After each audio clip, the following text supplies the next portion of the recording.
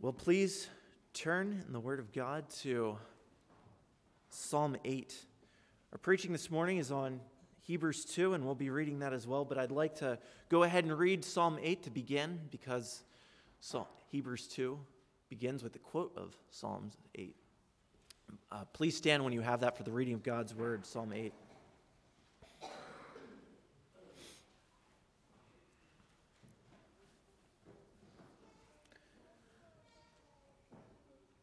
To the choir master, according to the Gittith, a psalm of David. O Lord, our Lord, how majestic is your name in all the earth. You have set your glory above the heavens. Out of the mouth of babies and infants, you have established strength because of your foes, to still the enemy and the avenger. When I look at your heavens, the work of your fingers, the moon and the stars which you have set in place, what is man that you are mindful of him, and the Son of Man that you care for him? You have made him a little lower than the heavenly beings, and crowned him with glory and honor. You have given him dominion over the works of your hands. You have put all things under his feet, all sheep and oxen, and also the beasts of the field, the birds of the heavens and the fish of the sea, whatever passes along the paths of the sea. O Lord, our Lord, how majestic is your name in all the earth. Now, please go ahead and turn to Hebrews 2, and we'll read there as well. Hebrews, of course, is about the superiority of Christ, and Hebrews 1 have been comparing him to the glory of the angels and declaring that he is high above the angels. He is far more glorious. Hebrews 2 quotes the psalm to speak of that glory. Hebrews 2, beginning in verse 5. For it was not to angels that God subjected the world to come, of which we are speaking. It has been testified somewhere, what is man that you are mindful of him, or the Son of Man that you care for him? You made him for a little while lower than the angels. You have crowned him with glory and honor, putting everything in subjection under his feet. Now in putting everything in subjection to him, he left nothing outside his control. At present, we do not yet see everything in subjection to him, but we see him who for a little while was made lower than the angels, namely Jesus, crowned with glory and honor because of the suffering of death, so that by the grace of God he might taste death for everyone. You may be seated.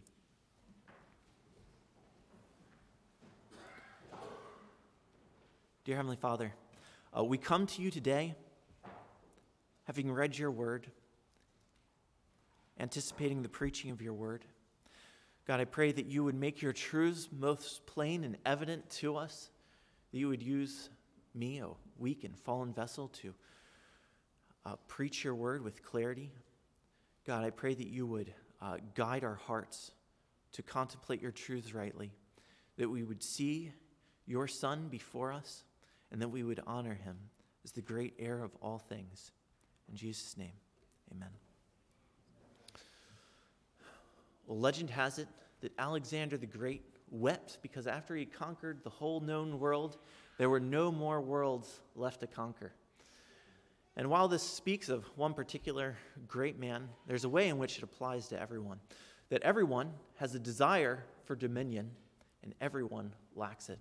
Now, I don't know whether or not that's something that resonates with you. Maybe that's something that seems like a fairly foreign concept to you.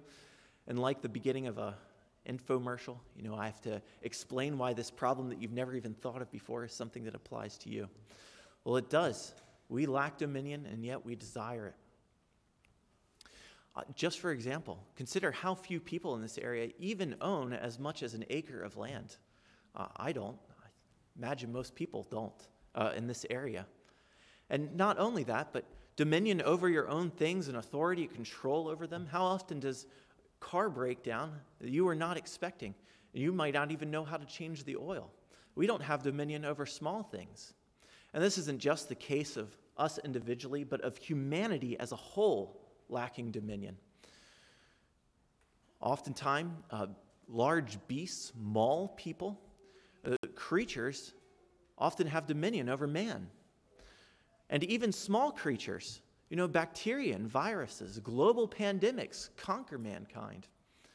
It shows that man just does not have dominion. And then on top of all that, You have the fact that death comes for every person. Ultimately, this environment that we are in, our own bodies, we do not have dominion over such things. Rather, in death, that final humiliating event, it is shown that we do not have dominion, but this environment has dominion over us.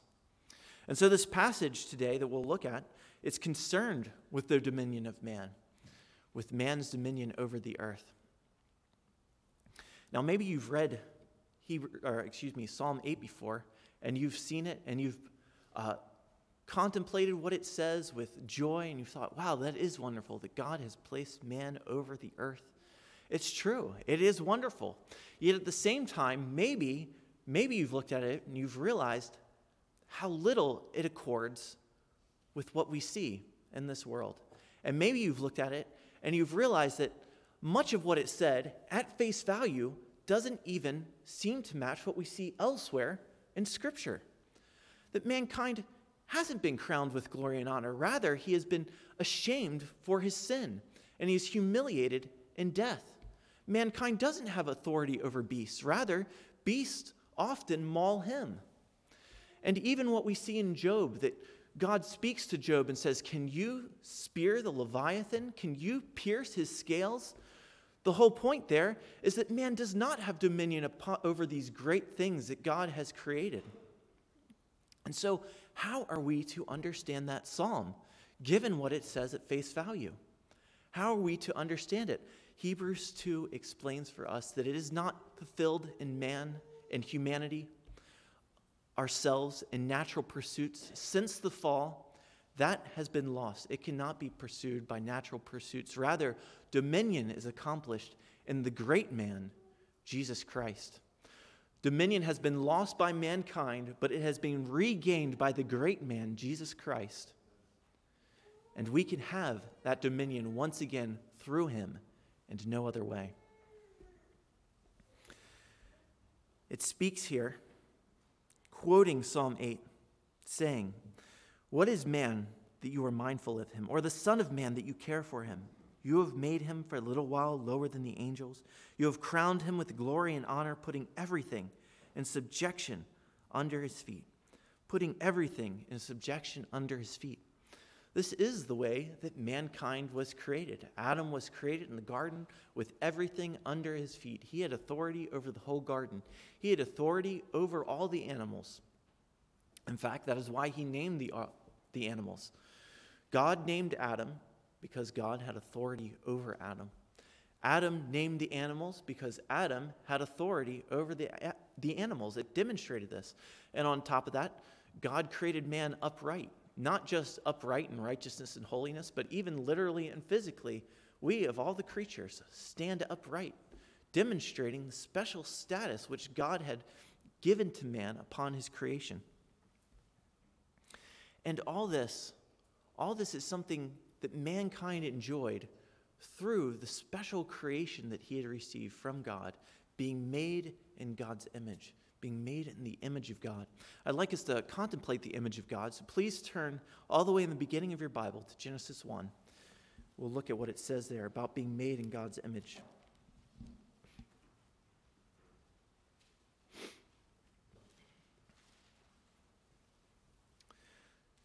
Genesis 1, verse 26. Then God said, "Let us make man in our image, after our likeness, and let them have dominion over the fish of the sea, and over the birds of the heavens, and over the livestock, and over all the earth, and over every creeping thing that creeps on the earth." So God created man in his own image. In the image of God he created him. Male and female he created him. So God created man in his image. Now that includes various things that have the likeness to God. We're made with knowledge. We have an awareness about ourselves as God does. We have righteousness. We have holiness, these things that Adam was created with, so that there was a special moral quality about him. We have the ability to relate to God in a way that other creatures do not. Now, in addition to all this, something that is consequent from that is the fact that we have dominion over the earth. Now, there are several things that are consequent of this image of God. For example, respect. The reason why you might have respect for another person is because they are made in the image of God. James 3:9 talks about how evil it is to curse someone who is made in the likeness of God. But one of those other things is dominion. And as you consider the question, and many people have, well, if we're made in the image of God, how is that special given that the angels also have knowledge and righteousness and holiness? What distinguishes this special way that we are created in the image of God from the angels? And I would point to several of these consequent things as being special that distinguish us even from the angels. For example, dominion, this ability to have some kind of ownership and authority over this world. The angels were not created for such things. They do not have a physical form by which they would rule over this physical world. But Adam was created, physical form, to rule over this physical world, to have dominion. Now, what do I mean by dominion? In part, dominion includes things like authority and ownership, includes things like power and control. Now, if you've never thought about that, about ownership being part of how God created us, then consider that that really is consequent of that image of God. There are a lot of philosophies in our time that would say that ownership is some kind of man-made invention. You look at the Native Americans and you say that, they didn't own land, they just roamed the wilds, and therefore, or certain tribes of them did anyway, and therefore, you see, it's possible to live without this notion of property. Now, I don't know how much that was the case, but even if you ignore land, people generally have a sense of ownership over their own clothes, over their own possessions. And God created man in this way to own things. The various philosophies, communism, socialism, things that would take property ownership away from people and either dismantle it entirely or give it into the name of the public so that no one has true dominion over it except for those few in power. These things are essentially denials of the image of God. And this is true with all major false philosophies. You look at it and you realize, oh wow, this is denying that that man is made in God's image. Now, this isn't just the case with a denial of property ownership, but you see that in this passage, in the image of God, he created him, male and female he created him. Where does a lot of modern confusion about gender come from? It's denial that God has created man in his image. And postmodernism and the idea that morals are relative, well, if God didn't create man in righteousness and holiness, then sure, there is no such thing. These are all denials of that image. And something else I'll throw out there, and I know a lot of you have heard me ramble about this a lot recently, but the recent advancements in machine learning, where you have things like ChatGPT that speak as though they're human, I think we are going to frequently see, as people deny that man is made in God's image, that first part, knowledge, righteousness, holiness, dominion over the creatures, as the Catechism says, that knowledge, if you deny that man has some special kind of knowledge, and you see a machine that has very similar knowledge, and you don't have a category for the soul or consciousness, I think you're going to see a lot of people confused about how this ends up playing out.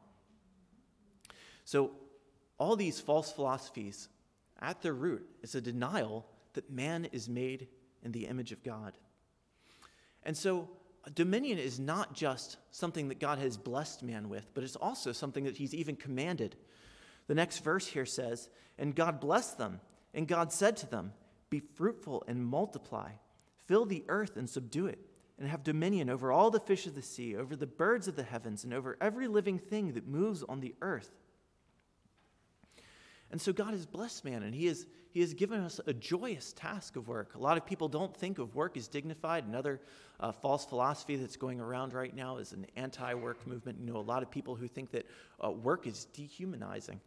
No, work is actually very dignified. God has made man to subdue the earth, to gain control over the environment around him. In fact, as we saw recently in the preaching in Isaiah, that God has made even things like agriculture and the methods of agriculture discoverable in order for us to understand more about who he is.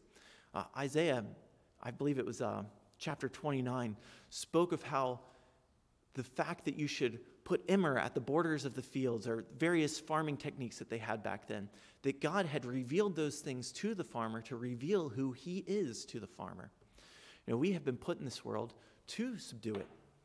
These are good things. You should see work as dignified.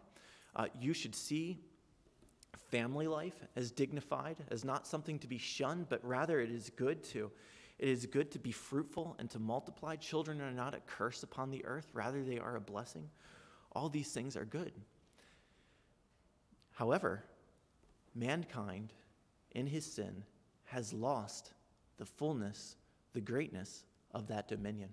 Adam sinned, and with that, he lost that particular status. In that fall, in his sin of eating that fruit that God had commanded him not to eat, that image of God was corrupted. So now the kind of knowledge and righteousness and holiness and dominion over the creatures that he has is it is corrupted as well. That knowledge is corrupted, and that we do not think of things as we ought. In fact, the fact that God exists is very obvious. His thumbprint is on all creation. But we, in our natural state, suppress that truth in our unrighteousness. And our natural state is not to do what is good, but is actually to do what is evil. And likewise, the dominion that we have over the earth has been corrupted as well by sin. It is not something that we have. I've already mentioned cases of animals mauling humans and pandemics. I was looking back at when I first wrote down some notes for this sermon.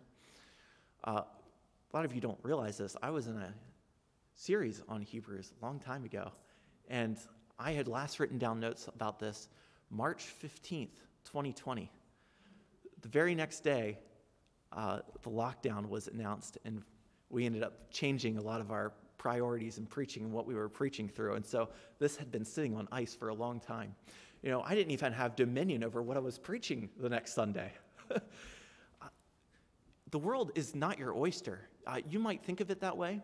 And, especially if you're younger and you have high aspirations, while ambitions are not bad in and of themselves, by themselves, isolated, they are incredibly misguided because they fail to recognize that though this world was created for us to subdue and have dominion, the degree to which we have dominion, the kind of dominion that we can have, has all been corrupted. And so apart from understanding that, apart from seeing it in light of the current state of the world and the fall, it is misguided. And so many people pursue such things only to be disappointed that they don't receive what they're looking for, or when they do, that it does not fulfill them.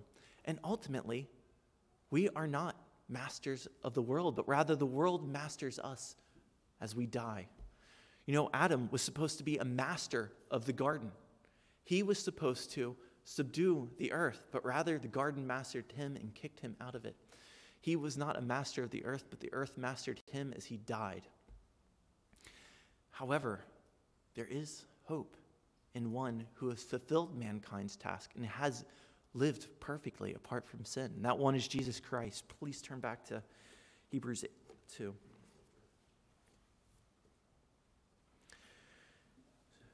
So Hebrews 2 and verse 6 said, "It has been testified somewhere.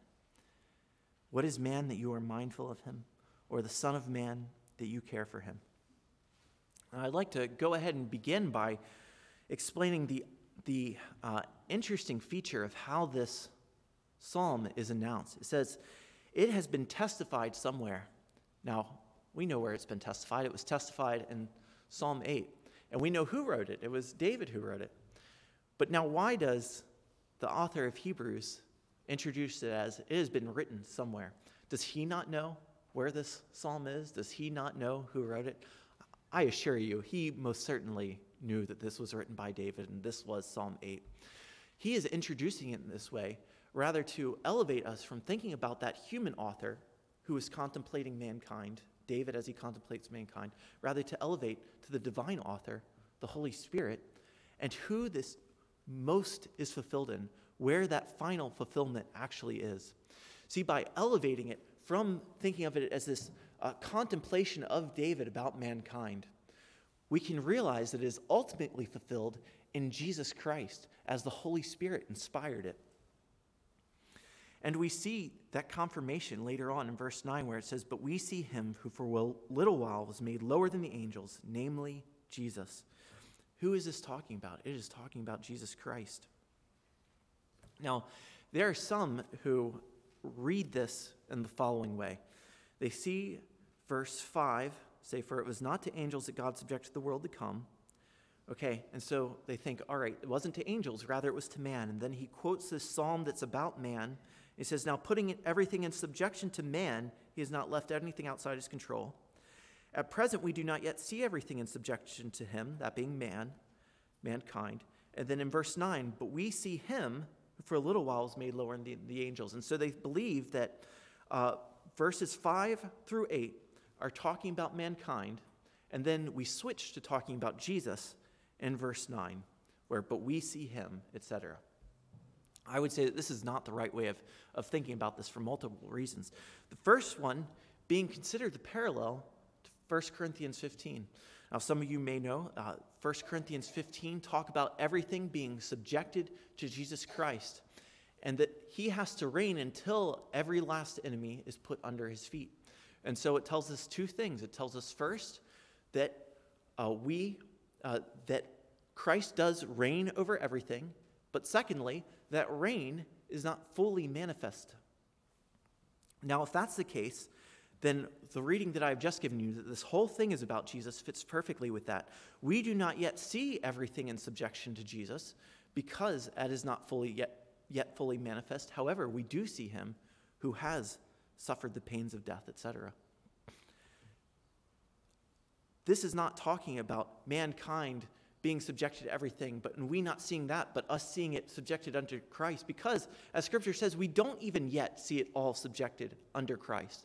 It is true, he reigns over all of it, but this is not manifest yet. And so, as the author of Hebrews is quoting this psalm, he is using it immediately to speak of Christ, not to speak of man and then later to make a parallel to Christ, but rather, beginning in verse 5, making a comparison between the angels and Christ.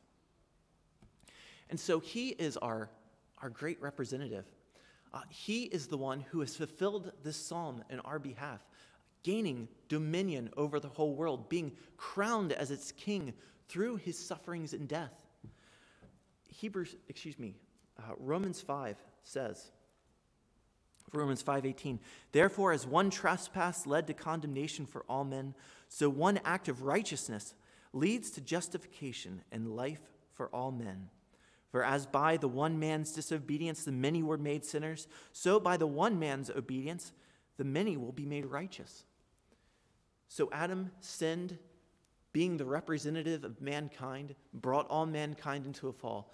Jesus Christ, representing his people, has lived a perfect life and has died in their place, bringing righteousness for all who are found in him and gaining what Adam had lost. He has gained that dominion so that in him we might have that dominion as well. He's the great champion. That's what happened a lot of times in battles where two different armies would come together to fight.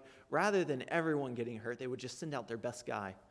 Right? You see this with David and Goliath, for example. They just send out their best guy, and he represents the whole army, and they agree that whoever wins, we only lose one life, and then we all become your slaves.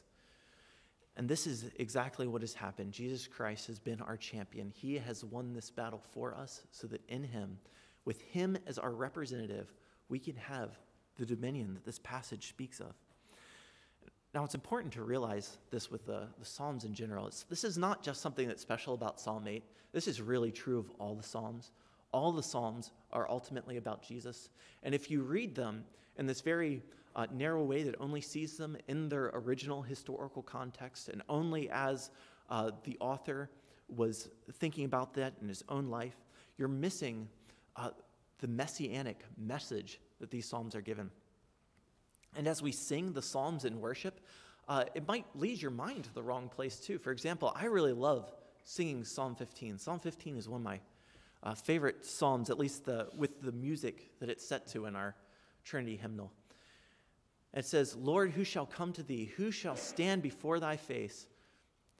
And it speaks of one who is upright, who in word and deed never does any wrong, who slanders neither friend nor foe. And it describes this. And if you don't understand it the way it's meant to be understood, and you think that, okay, this is talking about me and whether or not I can stand before God's face and I have to be perfect, well, that's not the gospel. That is the law. To understand this rightly, you must understand that it's speaking of Jesus Christ and it's speaking of the gospel. We are not singing of ourselves. We are singing of him. And as we sing these things, we can look at him and be thankful that he perfectly can stand before God's face so that we and him might as well. And if you don't understand that, you won't be able to sing those hymns. You won't be able to sing these psalms with the right heart. You won't be able to pray along with them with the right heart. But if you see the way the New Testament interprets these as being fulfilled by Jesus Christ, you can appreciate them fully. Now, it continues on here. Well, one other reason I would like you to consider that this is speaking of Jesus immediately and not speaking of man and then transitioning to speaking about Jesus. In verse 5, it says, For it was not to angels that God subjected the world to come, of which we are speaking. It was not to angels that God subjected the world to come. This whole book so far, if you read Hebrews 8, you know that the whole point is this comparison between Jesus and the angels. Jesus is far better than the angels. The angels have not been called the Son of God. The angels did not create the world. The angels are not crowned with glory and honor the way the Son is, etc., etc., etc. And so this simply continues that comparison, saying, for it was not to angels. What's the implication? It was to the Son. If you're following that pattern, it was to the Son. He's not suddenly switching and talking about man. And along with that, looking at this context and how that should inform our understanding of this passage, consider what is meant by the world to come. A lot of people coming into this without having looked at the context might think that the world to come is talking about a future world that we have not seen yet. It's talking about when Christ returns or something like that. I would argue that it's talking about this present world in which we live right now. If you look at verse 1 of Hebrews 1, long ago, at many times and in many ways, God spoke to our fathers by the prophets, but in these last days, he has spoken to us by his Son. So what is the author of Hebrews concerned with? What two eras has he been comparing and contrasting? He has been contrasting the former times and these last days. And so the comparison he's making when he says the world to come is not talking about the world to come that we haven't seen yet, but it's contrasting these last days with the time that formerly existed. It's talking about the state of everything given the resurrection of Jesus Christ. And what it has been speaking of before has been the former time when the angels had given the law, etc., etc. And so this world to come, relative of those former times, relative to the authorship of Psalm 8, it is speaking of now. It is speaking of a dominion that has been accomplished now. This is not a dominion that Christ will have only in the future. Yes, it will be more fully manifest in the future, but this is a dominion that has been accomplished now. And with that, I'd like you to consider that comparison between Christ and the angels in the way that dominion formerly existed. In Deuteronomy 32:8, it says, when the Most High gave to the nations their inheritance, when he divided mankind, he fixed the borders of the peoples according to the number of the sons of God. So when God divided mankind, when did he divide mankind? That was particularly at Babel. The mankind separated and went their different ways and formed into their little family groups and units. And he divided them according to the number of the sons of God. Who are the sons of God? Well, often in Scripture, the sons of God are the angels. And in fact, in the Septuagint, which is the Greek translation of Scripture that the author of Hebrews is using here and that you see Jesus and his disciples use frequently, it is even translated there as angels. He has divided them according to the angels. And so what that gives you is a picture of angels having some kind of authority over each one of the nations. And this is confirmed also in what you see in Daniel 10. In Daniel 10, verses 20 and 21, it speaks of the different princes of the nations. You see Michael, who is the prince of Israel, going and fighting against the prince of Persia, talks about a prince of Greece. And so what you have in the Old Testament, while it only gives us little hints of these things, you see these pictures of these angels having some kind of authority over the nations. But what it compares to is Jesus Christ. That it's not to angels that God has subjected the world to come, that is this present world now which we live. Rather, it is Jesus Christ. Jesus Christ has dominion over all the nations. He rules over all of it. Now, you should be, one thing to take away from that is you should be aware of the spiritual realities that exist. This is not just a physical, naturalist, materialist world. There are spiritual forces at play, but they are spiritual forces that are underneath the authority of Jesus Christ.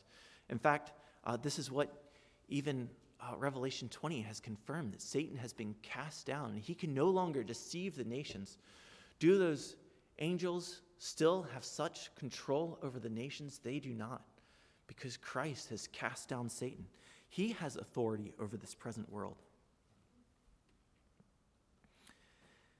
Now, as God is drawing people together, what you need in order to unite many people together is one great king over them all. And that is what God has given us. A great king who has perfect dominion over this whole world, Jesus Christ. And consider also how this compares with what has been being said before, comparing Jesus and the angels.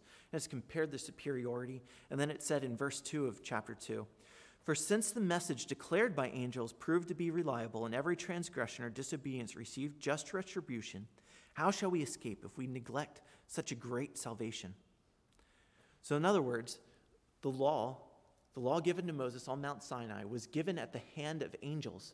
But now we have been given something even better from Jesus. We have been given the good news of him, of Jesus Christ. And so similarly, we make this comparison about who has the world been subjected to? Not to the angels, rather to Jesus. We needed a better messenger, not the angels. We needed Jesus to give us the gospel. We needed a better one to have dominion, not angels binding the nations, closing their eyes, but rather Jesus Christ, who is binding the angels, that we might be able to see that those of us, not even a part of that nation of which Michael was their prince, but rather us who are from many different tribes, many different nations, have been able to come together under this one king who's uniting all the nations, people from every nation. Now in verse 7, it says, "You made him for a little while lower than the angels. You have crowned him with glory and honor." And so it speaks of this great dominion that Jesus has. Jesus has authority over all things, and this is how the book of Hebrews started. It had said at the end of verse 3 in chapter 1, "After making purification for sins, he sat down at the right hand of the Majesty on high, having become as much superior to angels as the name he has inherited is more excellent than theirs." He has been seated at the right hand of the power on high. He has been given all authority over everything. He is greater than the angels. The name he has inherited is more excellent than theirs. What is that name? It's the name, I believe it's speaking of the title Son of God. Not that Jesus isn't eternally the Son, but Romans 1:4 that says that upon the resurrection he is declared to be the Son. That through that resurrection, what is true about him is made known in such a way that others are called to submit to it and acknowledge it. That he is the Son of God. He is the one that has all authority. And as this speaks of the Son of Man, this calls to mind the great Son of Man passage in the Old Testament in Daniel. In Daniel 7, it said, "I saw in the night visions, and behold, with the clouds of heaven, there came one like the Son of Man, and he came to the Ancient of Days and was presented before him. And to him was given dominion and glory and a kingdom, that all peoples, nations, and languages should serve him. His dominion is an everlasting dominion, which shall not pass away, and his kingdom one that shall not be destroyed. His dominion is an everlasting dominion. You see, dominion was given to mankind. It was given to man, the first man, Adam, and then he has lost it.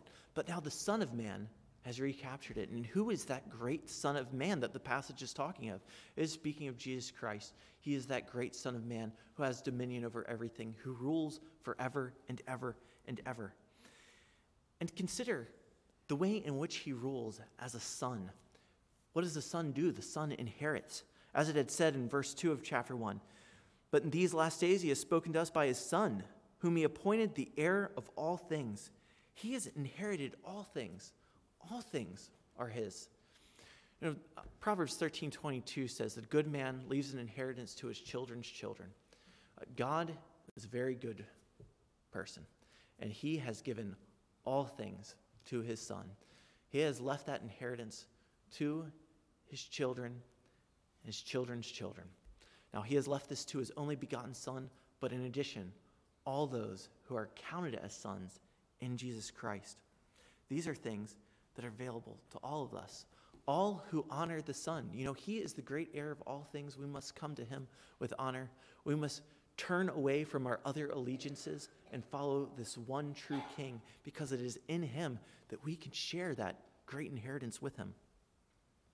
You know, he is our great representative. It ends here saying, now in putting everything in subjection to him, he has left nothing outside his control. If all things are in his control, how can we have dominion? The answer is we may have dominion through him. It is not in competing with him. You know, those who try to compete with him, who want to take some part of this world as their own and deny Christ, they will not have any of it, because all of it is his. Rather, the only way to have dominion in this world, to have what mankind has been created for, is in Jesus Christ. It is through him. It is him being our representative. And as I've said before, that is possible because him being the only begotten Son of God, in him we may be adopted and counted as sons, so that his perfect sonship is something that includes us as secondarily sons of God. And with that, we might enjoy all that inheritance. You know, Romans 8:16 speaks of that inheritance, speaks of how we may be co-heirs with Christ. You want to have dominion? You can have dominion over the entire world along with Christ if you have come to him in faith. Now, there are a lot of ways that this truth is misunderstood.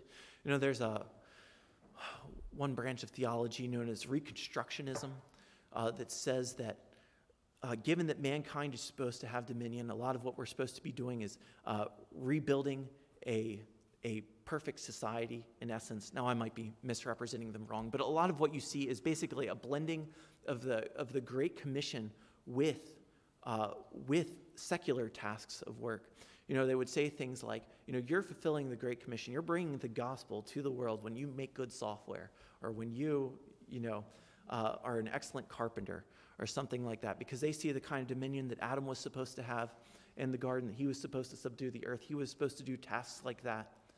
And we are called to similar things, but it is not in that we can have dominion, because that opportunity has been lost. That image of God has been corrupted, so that this world and the state in which it was originally created, we can no longer have that sort of dominion. It's by seeking such things, we may very well miss the point, which is that true dominion is only had in Jesus Christ. It is not through these little personal endeavors that even a secular person could do. Rather, it is through Jesus Christ. But in him, we might have this everything that is in subjection to him that it speaks of. Now, this is the case. This is the case not only in inheriting this whole world, but even in having life. You know, this world is a master over us, and that we will one day die. But in him, we might have eternal life. Through him, he who has died on behalf of all those who trust in him, through that vicarious atonement, we might have eternal life, being resurrected on that last day. We might have life with him forever. And we will have a great authority with him. He was made a little while lower than the angels during his earthly ministry, but now he has been crowned above all, and he is over the angels. We will likewise be over the angels. You know, it speaks in Psalm 8 of mankind being under the angels, and maybe you think that's how we will always be, but and in a sense, I don't know what task God will give man, what tasks he'll give angels, and what kinds of status, but 1 Corinthians 6:2 tells us that one day we will even judge angels. We'll be even placed over the angels in that sense. You know, these are all things that are enjoyed by the saints in Jesus Christ. And this is not accomplished through other means. It is not something that you can have apart from Jesus.